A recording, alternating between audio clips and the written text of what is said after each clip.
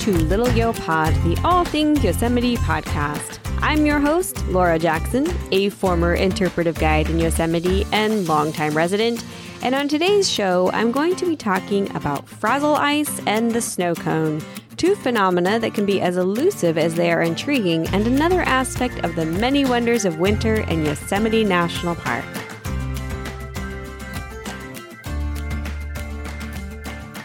So I moved to Yosemite to work between college semesters for the first time in May of 2004. And I had no idea at that time that summer would change my life forever. I came back the next summer and the next, and I remember making the decision to finally stay on permanently in 2006. I had a job then that I could keep all year, whereas most of the jobs there are seasonal. And I'd heard that winter was a totally different experience than summer. I couldn't imagine the park without wall-to-wall people and the daily traffic jams under the sweltering summer sun. But as the season drew to a close and the days started getting shorter, so too did the masses begin to dwindle until eventually you would only see the occasional lonely visitor walking the Valley Loop Trail. I had never experienced such peace. Winter in Yosemite is not for everyone, to be sure. I wouldn't recommend visiting in the winter if you don't think you will like being outside in the cold, because it does get very, very cold. It can get into the low teens during the winter months, and the temperature usually hovers around the high to mid 40s in the daytime and the lows in the low 30s at night. But for the well-initiated Yosemite enthusiast, winter is a great time to plan a visit. And if you come outside of holidays and weekends, you could literally walk for miles on the valley floor and not cross paths with another human. Winter is when you see coyotes napping in the meadows and families of mule deer traveling quietly along the paths and roads. And if you're really lucky, winter is when the whole valley is transformed by a blanket of snow. I can say with near certainty that I can't think of anything more beautiful than Yosemite after a big snowstorm. Now, you may think there aren't a lot of things to do in Yosemite in the winter, but that is where you'd be mistaken.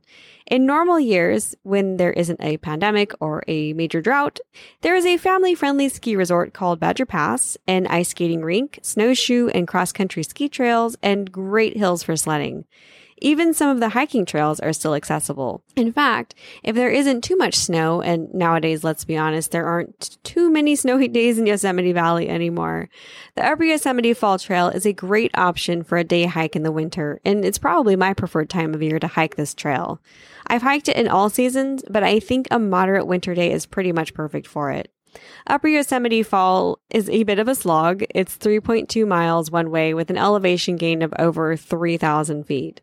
So that's pretty tough. In the summer, when this trail is the most crowded, it is punishing near the top. While the first 2/3 of the trail travel through forests of canyon live oak, incense cedars, and California bay laurel, the top of the trail is completely exposed. And on a hot and sunny day, climbing that last 3/4 miles or so is relentless.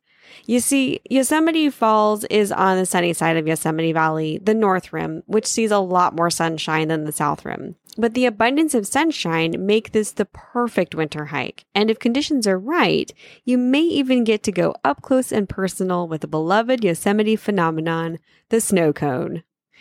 The snow cone that sits just below Upper Yosemite Fall is a wonderful winter delight. It's not hard to spot it from anywhere that Upper Yosemite Fall is visible because it typically reaches 200 to 300 feet in height and takes up the space of several acres.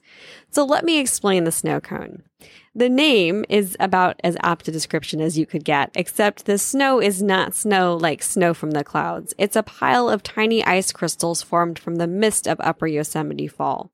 Dissipating water molecules, or what would be mist, turn into tiny bits of ice when the air temperature is cold enough and pile up at the base of the upper fall to form a giant conical shape, or a cone of snow. A snow cone. If you decide to hike Upper Yosemite Fall in the winter and the conditions are right for it, about halfway up the trail, there's a place where you can break off the main trail and walk right up to the snow cone. It's pretty obvious how to get there. And now I wouldn't recommend getting too close to it or even stepping on it because snow and ice are of course variable and may collapse or give way at any time. But it is still an impressive feature and one that is not seen in many places throughout the world that I'm aware of. So for a long time, I was unaware of the significance of the snow cone. I think there are just so many wonderful things to look at when you're in Yosemite that it's easy to miss some truly amazing things, especially when you don't understand the significance or the rarity of them. It's sort of like missing things in plain sight. There's actually a name for this. It's called inattentional blindness, and it occurs when an individual does not notice something because their brain selectively disregards it in order to take in what it perceives as the more pertinent information of an environment. If you're going to Yosemite expecting to see some things and not others, it's very easy to miss a lot of features, even the big ones. We're all susceptible to this in one way or another. Even me, although I'm ashamed to admit it, I miss a lot of things until they are pointed out to me. So when someone asked me about the snow cone, I was like, huh? I didn't know that was even a thing. Now, I had seen it, but it didn't register as anything important to me, and I didn't even realize how massive it was until I saw it up close. Everything in Yosemite is so big, it's really hard to get perspective of size. Like when you look for the climbers on El Capitan, I have never met anyone who wasn't completely blown away by how tiny people look on the side of El Cap. They appear to be smaller than ants, almost microscopic.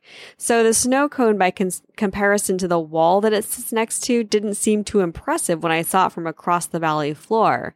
But hike Upper Yosemite Fall and you will see firsthand why the snow cone is such a big deal. I've seen old photos of people climbing the snow cone and they look like they're climbing a mountain. But unlike the snowy peaks of the Sierra Nevada, the snow cone completely disappears by the time summer visitors arrive, unaware that any such thing ever existed. But the snow cone wasn't the only thing I hadn't noticed my first few winters in Yosemite. I had spent quite a few years in the park by the time I had heard of something called Frazil ice.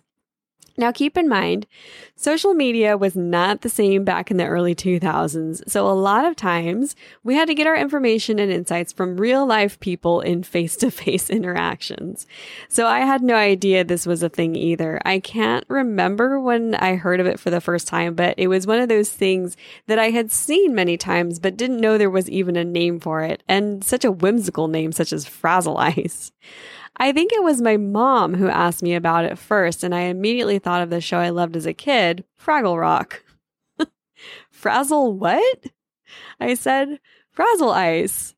I don't know where she'd heard of it, but I think it may have been on the news or something. Again, lacking the inundation of social media at the time, people also looked to the evening news for sources of information. Imagine that. Frazzle ice, she says, it's this really neat thing that the ice does in Yosemite. In my Yosemite, I asked. It was not unusual for my relatives to mistake my place of residence for Yellowstone.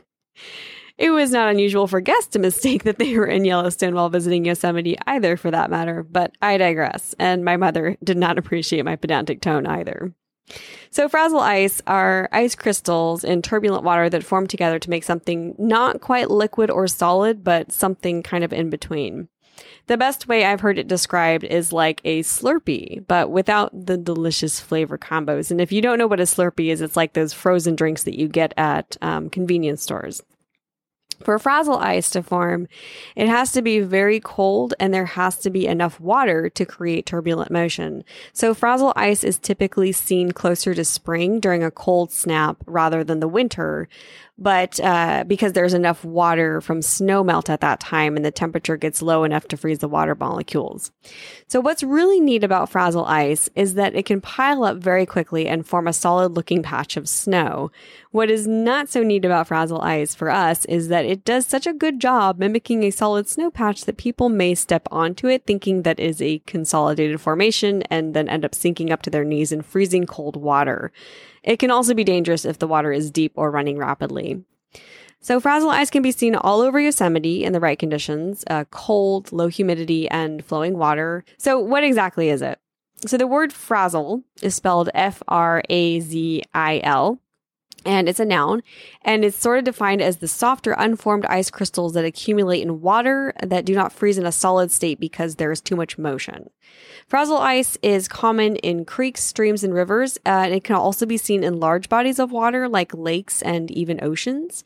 But basically, you need very cold air, water, and turbulent conditions. But these conditions are dependent on the water cooling by quite a lot and very quickly. So we're looking for temperatures between 0 degrees Celsius or 32 degrees Fahrenheit and negative 6 degrees Celsius or 21 degrees Fahrenheit. And that is air temperature. And there has to be motion because that is what is mixing the water with the cold air and churning it all together like a Slurpee machine, right? So when a Slurpee sits out of the machine and just sits still, it melts and becomes just juice, basically. But inside a churning Slurpee machine, the water crystallizes but never freezes solid, even though the temperature is around 26 degrees Fahrenheit. Now, it's not actually that simple because Slurpee machines also have sugar molecules in them that prevent the ice from consolidating, but you get the general idea. We need cold air and lots of motion and water. Frazil ice has been described resembling something like lava or even cement, the way it moves, as it can form dams. It can all form together and form a dam that diverts the movement of the creek in an instant. So it's this dynamic, shifting, and unpredictable force of nature. And sometimes it actually causes a lot of destruction, can damage bridges, and divert water to places that it shouldn't be going. But it is also something that is ephemeral, here in one instant and gone the next. So how do you know if that snow patch is a snow patch or Frazil ice? Well, the best way to determine this is to observe where the snow is located. If it's under or near a bridge, appears to be in a ditch, a stream, or river channel, and there isn't any other snow around it, and that's probably the best cue, it is probably stationary Frazil ice. And if that's the case, take some time to observe it for a while because the chances are good that that inconspicuous snow patch may suddenly break up and float away. Pretty exciting stuff. Who needs TV when you can watch ice? Seriously, though, this stuff is pretty cool. No pun intended. But it wasn't until I learned about the snow cone and Frazil ice and Slurpee machines, for that matter, that I really began to appreciate these winter wonders. Winter is often referred to as Yosemite's best kept secret, but it is easy to miss these things if you don't know to look for them. Which brings me to this. When COVID hit in 2020, the company that I had been working for as a guide had to cut a lot of their staff and departments, understandably. And that was when I permanently lost my job with them, and it was devastating. But what was worse was that everyone in my department also lost their job. These are intelligent, enthusiastic people who just wanted to share the best parts of Yosemite with visitors. The interpretive guides of the National Park Service, the Yosemite Conservancy, and the concession company do some of the best work in the park, in my opinion. And eliminating even one of those branches is such a loss, not only for the interpreters, but for the people who visit Yosemite who may otherwise miss all of the splendid things that a guide could share with them. So I guess my hope for 2021 is that it becomes a priority to bring those people back to do that valuable work. National Park interpretive programs began officially in Yosemite 100 years ago and have inspired and educated countless people during that time. It is hard work, but it is great work and an incredibly valuable asset to the Yosemite community and every person who visits the national parks and wants to learn more about them. That's why I started this podcast, because even though I may not do that work officially anymore, I couldn't bear for this information to not be made available. Everyone deserves to know Yosemite like the people who truly love it know it. That is what keeps us all striving to keep the best places protected and preserved for ourselves and for the future. Sharing information and stories about Yosemite is one of my greatest joys, and I hope what I shared with you today inspires you to continue seeking the secrets of Yosemite. The rewards of the national parks are as endless as the mysteries that keep us coming back to them, and there is always something new if you know where to look. So when planning your next trip to Yosemite, consider visiting in the winter. You will likely have the whole place to yourself, and you have the opportunity to look for the snow cone and the ever-elusive phenomenon Frazil ice, things that can only be seen and experienced during those quiet and peaceful winter months in Yosemite National Park. I want to thank you for listening to this episode of Little Yo Pod. If you like this podcast, please consider giving it a rating or a review. The more ratings we get, the more listeners can find the podcast. And I know that a lot of podcasts say this, and admittedly, I am guilty of not always rating podcasts. But unlike the more popular podcasts asking for ratings, Little Yo Pod is still a very small operation. And the more ratings we get, the more people can find this information, which I believe is so important now more than ever. Rating the podcast is free. It takes about 20 seconds, and it helps me out so much more than you may realize. I'm currently at 26 ratings on Apple Podcasts, and my dream is to get up to 100 by my birthday, which is in February.